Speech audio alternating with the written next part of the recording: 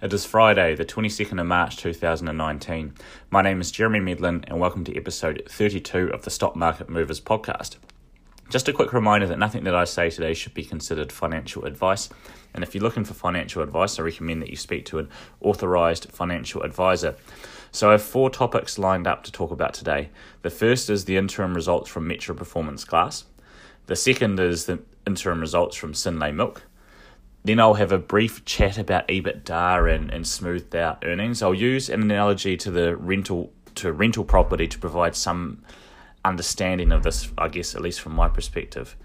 Finally, I was intending to talk about Sky TV this week, but instead I've decided to give my 2 cents on the events in Christchurch with a particular focus on gun control. So I guess about 3/4 of the way into the podcast we'll lose the focus on the stock market this week. So if you're here purely for the stock market, you can tune out then. So anyway, let's get straight into it. Some more pain for shareholders of Metro Performance Glass during the week, with the stock down nearly 8% on Monday after the market reacted to a trading update and revised guidance for the company.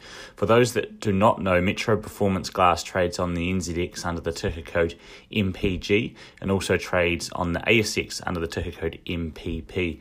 Now, this is usually when I criticise the company for having an unnecessary dual listing. My rationale would be that the stock never trades on the ASX, so what is the point? And Metro Performance Glass is incredibly illiquid on the ASX. But at a recent Shareholders Association meeting, and for those listening, you should all join the Shareholders Association, a listener, I'll call him Chris. His name is actually Chris. Chris works on the institutional side of investing and explained this one to me. I might explain this wrong, but he said that they have a dual listing in Australia so that fund managers can buy into the stock on the NZX. So I understood that Australian fund managers are not able to buy stocks on the NZX unless they have a dual listing on the ASX. And so it sounds weird. You have to have an ASX listing to buy stocks on the NZX, and they might have an ASX listing, but the stock might not actually trade on the ASX, but the fund managers can then buy it on the NZX. So a bit of a confusing thing then. But he said that it only costs the companies about 40k a year, so his argument is that it's peanuts. And I do see his point. It is peanuts in the scheme of the thing, and I have done some soul searching on it, so it's the kind of thing that I think about, which is a bit of a worry. And I think in most cases it's absolutely true. It probably means nothing and is a small extra cost. I mean, how important is it to Fisher & Paykel, for example, a company that has free cash flow of around 150 million? And the answer is 40k out of there is not very important, and I guess the argument is that it's more convenient for shareholders and fund managers to invest. So I obviously get that, but undoubtedly in other cases, however, and I'm not suggesting Metro Performance Glass, it might be an indication that the management is perhaps being overly focused on the share price and not necessarily on the bull.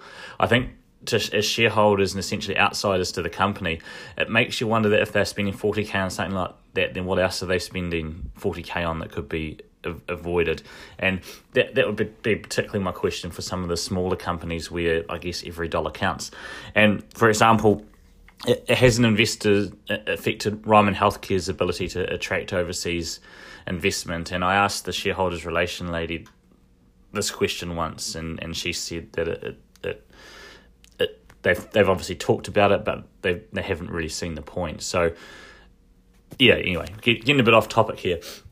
Metro provided an update on trading performance and guidance on anticipated results for the financial year ending March 2019. Now, it's obviously March 2019 now.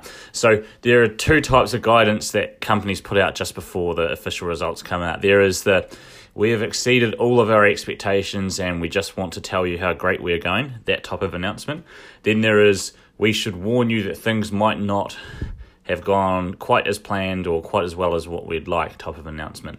And you can figure out that this is the latter for Metro Performance Glass by checking the language in the second paragraph, which reads, our financial results this year illustrate that our New Zealand and Australian businesses are at different stages of delivery against our strategy. When you are using language like different stages of delivery against our strategy, I mean, it's it's not a high school essay, is it? But it generally means that things are tough. Okay, so starting with New Zealand, things just seem to be going okay there, in line with expectations, with a gross margin improvement, which is great. New Zealand accounted for about 79% or 212 million of the revenue in 2018. So it's obviously good to hear things have been going well there. And my wonder with a company like Metro is if the slight slowing of the construction market over here has actually been a good thing for the company, maybe a bit easier to manage, I'm not sure. Anyway, the meat of the report is when you get to the section about Australia, and they said, and I'm reading from the report here, Australian Glass Group has had a transformative but very disappointing year overall. We made significant changes in the business, and while resulting financial improvements have lagged our expectations, the business is working to a clear plan and making good progress operationally. So I'm no expert on the Australian glass market except to know that it's a difficult operating environment. And CSR, which is an Australian building services supplies company, I guess similar to Fletcher Building, they recently flicked off their glass division, Viridian Glass, and this was after many years of battling to make that Viridian Glass profitable. And more recently, the Australian property market grinding to a halt cannot have sort of helped new glass sales. And the company has said that things are improving, but I think it is important to note that in Australia, they're acting in a tough market environment at the moment. And because of this, the company is making some adjustments to its expectations for the financial year. So the company is talking about capital expenditures of around 8 million, which is in line with their expectations, and a debt reduction of about 7 million. We'll talk in more detail about debt shortly. They're also expecting the Australian results to reduce earnings by 3 million and are now expecting earnings before interest and tax of 25 million. The company has also said it is writing down some of its goodwill from its Australian investment and suggests a range of 7 to 10 million. So 7 to 10 million they're going to write down, which is obviously going to flow down to net profit. So the net profit's going to look quite small, although obviously we're probably focusing more on cash flow. And it'll be interesting to see if the company reinstates its dividend. They cut it towards the back end of last year. I think they can probably afford it, although it will be tight. Maybe they'll do it in a small way. It would be nice in some ways to see them continue to pay off debt. The debt burden for the company is what's concerning for me. And as of September 2018, the company had $95 million in debt. And making the assumption that they're going to reduce debt by about 7 million, then they now have 88 million. So they have tangible assets of about 141 million and a crap load of goodwill in their balance sheet, which is obviously going to get smaller as well with this write-down. So it would be nice to see them reduce some debt. And that would be the best result for me, a big debt reduction in the company's leverage and then just spit out dividends from that point forward, you know. And you can see if they did that, what would happen to the market valuation in my view. So a 6% yield on the 40 million in dividends they paid out last year would give it a market cap of around 230 million. So that would really be the case for me, is if they were to eliminate that debt, and it's not going to be easy, then just pay a big dividend and everything else will take care of itself. New Zealand and Australian investors love dividends.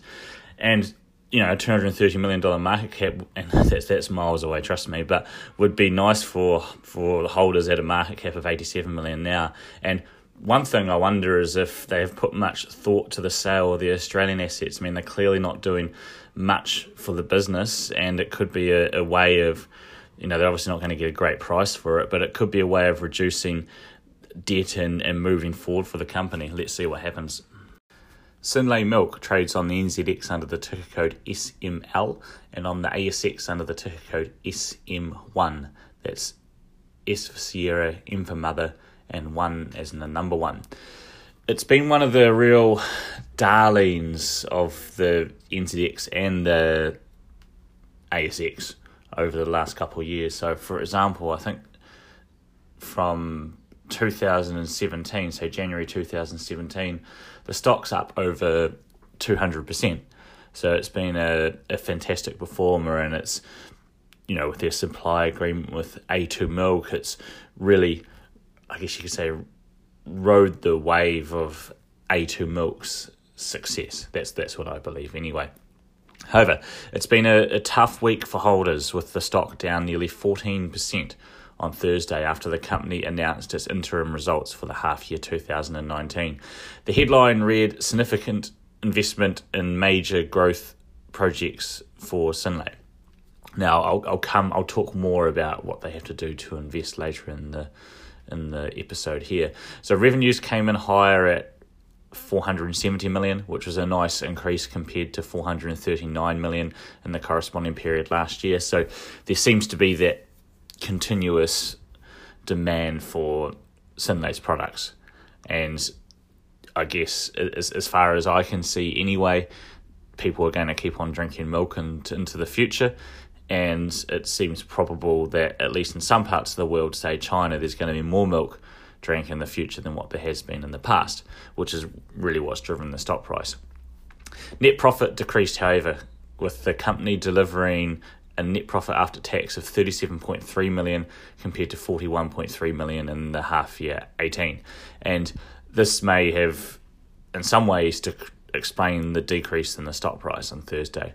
So, looking at the income statement, this seems to be due to an increased cost of sales. So gross margins were essentially lower.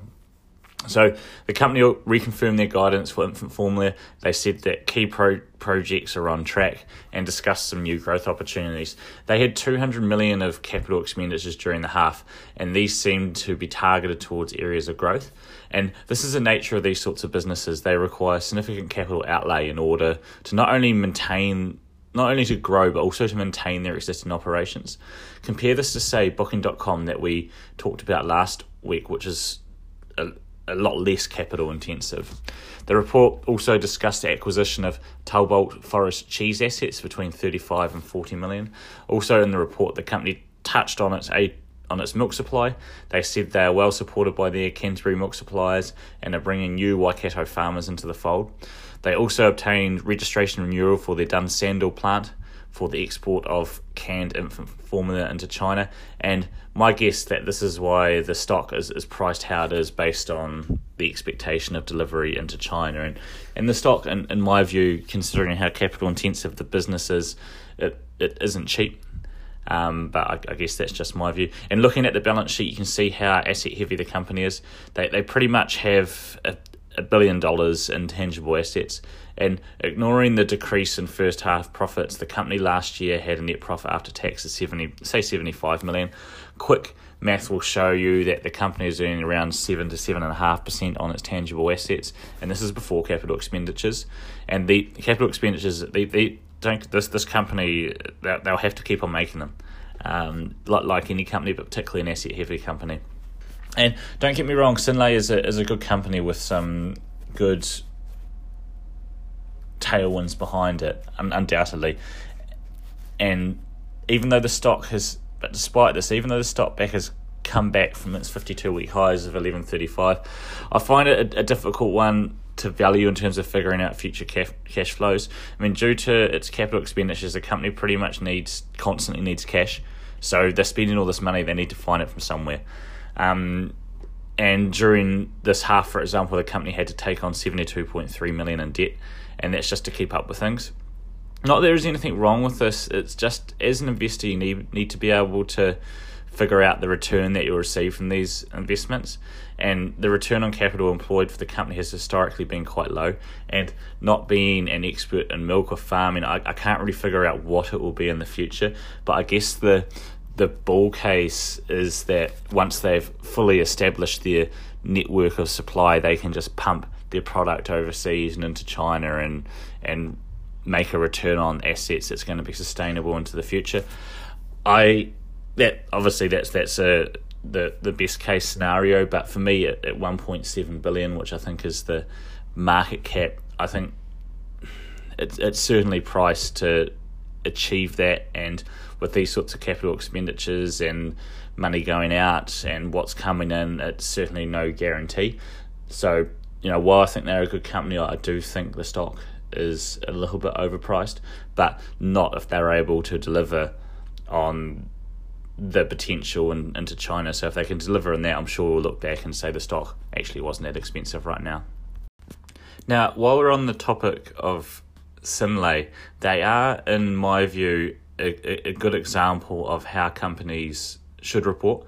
And by what I mean by that, they're not hiding away from their capital expenditures. A lot of companies in Synlait's position would emphasise their EBITDA, or they would report their earnings excluding restructuring costs, or pro forma earnings, or excluding non-recurring costs, adjusted or non-GAAP, or there's lots of different ways that companies use to, I guess, smooth out the costs of their business. And I was trying to think of an analogy during the week to explain how ridiculous this is, and I think I came up with one. Imagine owning, for example, a rental property, and if I explain it in this way, it will make sense. And you think that the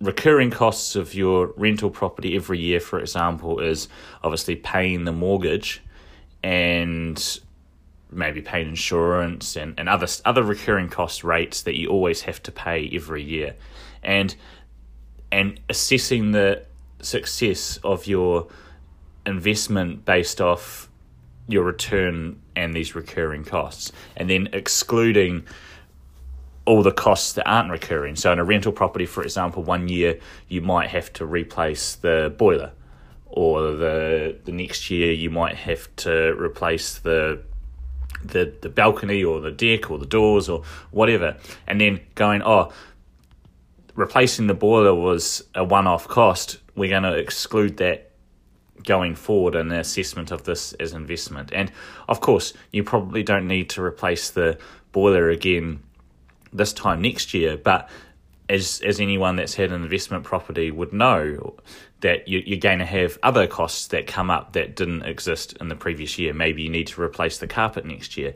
And to strip these out of to strip out some sort of allowance for this out of your expected costs would be absolutely ridiculous. In running a rental property, you'd soon be adding more money into what's happening. And no doubt people do this with rental investments as well. But that's essentially what companies are doing when they talk about EBITDA and non-recurring costs and restructuring costs and everything like that. And no doubt those exact costs aren't going to reoccur the next year, but of course other costs are.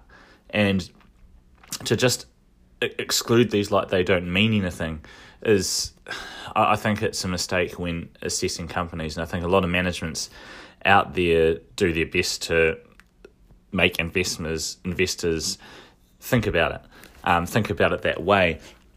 So I'd always say is, when you are investing in things, whether it's rental property or stocks, make some sort of allowance for costs that in the future that you don't know that are going to happen, because they undoubtedly will happen. Maybe your tenant puts a hole in the wall or something like that, or if it's a Synlait plant, for example, maybe they have some sort of problem with one of their milk ducts. So I don't know, I'm just making this up. But those costs are going to occur in the future. They won't be exactly the same in the past. So sometimes, though, adjustments from companies are helpful. So say, for example, Ryman Healthcare reports its underlying earnings, which are more realistic based off cash rather than the fair value in their property assets, and I do find that sort of thing helpful. Or an example might be Booking.com that we discussed last week that has a large stock portfolio. You'd like to see that excluded from the earnings. So it can be helpful, but you've really got to understand the company and figure out what to include and what to exclude, and just taking management's word on constantly talking about EBITDA or something like that. As we saw with Synlait, as we spoke about just before, these capital investments are going to be an ongoing thing. So pretending they don't exist would be absolutely insane. And obviously, Synlait's management haven't done that, but so many companies do. So just be careful of that, and if you are wanting context on it, think about it from the perspective of owning a rental property. There's going to be one-off costs during the year. They're not going to be exactly the same the next year, but they will exist in other forms in the future. Just before I go, I thought I'd give my 2 cents on what happened in Christchurch last week. Excuse me. What happened was obviously horrific, and it was terrorism, so they've labelled it correctly.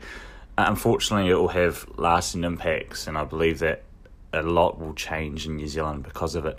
What I would say is that while I do not agree with Jacinda Ardern on everything, for example, not increasing the superannuation age or increasing the minimum wage, I don't necessarily agree with her on those things. Her response to this has been fantastic.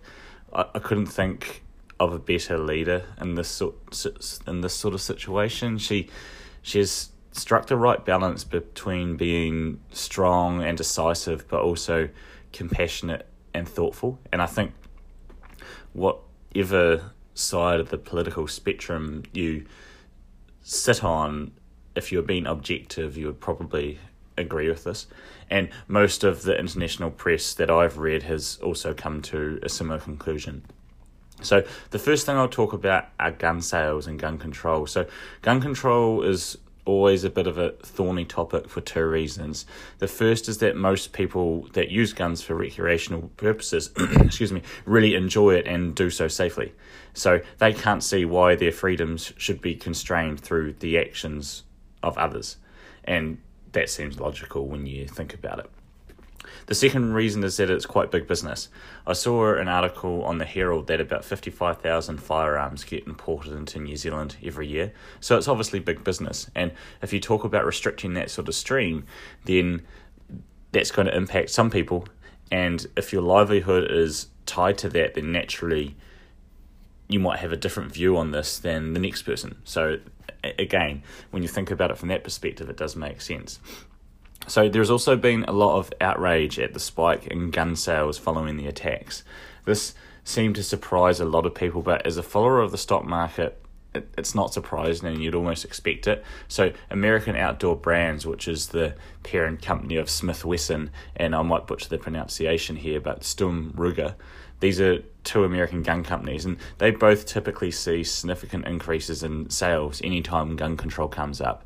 And gun control invariably only ever comes up when something like what happened in Christchurch happens. So I don't think it is as outrageous as it sounds that gun sales spiked, and certainly not as outrageous as what most media commentators make out. So it's important to point out that the people running it and buying guns now are for the most part good people, and they're certainly not terrorists. So they're running out to buy weapons because they enjoy them recreationally or have a commercial use for them. So it's logical when you think about it. And in many ways, there's nothing wrong with that. The argument is, why shouldn't someone be able to use something safely and in a controlled situation? And to answer that question, I think at this point it is worth circling back to what happened itself, the actual event. And it might sound bad when I say this, but the shocking thing about what happened, in my view, is that it didn't take an awful lot of skill or talent. I mean, walking into a packed room of defenceless people that are, literally sitting around congregating and praying and opening fire with a high-powered weapon, it's not rocket science. You don't need to go to university or do an apprenticeship or spend years figuring it out. It's the idiot that did this is unskilled. It's not rocket science. So the question you have to ask is, what made it easy for the idiot to do to do that? And the answer is the weaponry that he had. I mean, he couldn't, for example, have walked in with his bare hands and killed 50 people. That would be impossible. A 20-year-old Mike Tyson wouldn't have even been able to do that. Could he have walked in there with a knife and killed 50 people? And the answer is no. And he couldn't have even walked in there with a bolt-action rifle and killed 50 people. So what made this act so simple and easy was the availability of the powerful weaponry. And this is why I think that the ban on these types of weapons and gun reforms are a no-brainer. If you find yourself disagreeing with this, then I can understand, but when you think about it for a second, there are plenty of things that humans have invented or created that have a particular purpose, but are banned because it's common sense to do so. I mean, why are you not allowed a rocket launcher or a hand grenade, for example? You could probably think of good things to do with those that don't involve killing people, but the fact is that they're banned for logical reasons, and you'd probably find yourself agreeing with me there. And even certain modification to cars for example, are banned because they're unsafe. Even if they make the cars run faster and better, they ban some modifications because they're unsafe, because they might be unsafe, and no one questions it. So if you apply this type of logic to some areas of society, then it seems sensible to extend them to firearms. And now, obviously, banning and restricting these type of weapons doesn't reduce the chance of something like this happening again to zero, but it does reduce the chances materially, in my view. So if this has gone from a once in 200 year event to a once in 400 year event statistically off the back of gun reform, then I think it's probably worth it, and it's probably a good thing. So I applaud the quick action of the government to do something about this. And maybe if we'd done it at the same time in 1996 after what happened in Port Arthur in Australia and followed the Australians' lead, then maybe this wouldn't have happened in 2019. So I think that's something to think about. The other thing that I was intending to talk about today related to this was the impact of YouTube and Facebook, but I've all but run out of time, so it is something that I'll leave for later. So that's all I have time for today, really. I know we haven't only talked about the stock market this week, but thanks again for listening. And as a reminder that nothing that I say today should be considered financial advice. If you're looking to find out more about the podcast, go to www.stockmarketmovers.co.nz or find us and give it a like by searching on Facebook. Please also share it with your friends. If you want to email me, it is jeremy@stockmarketmovers.co.nz. Once again, my name is Jeremy Medlin, and this has been episode 32 of the Stock Market Movers podcast for Friday, the 22nd of March, 2019. And I'll see you all next week.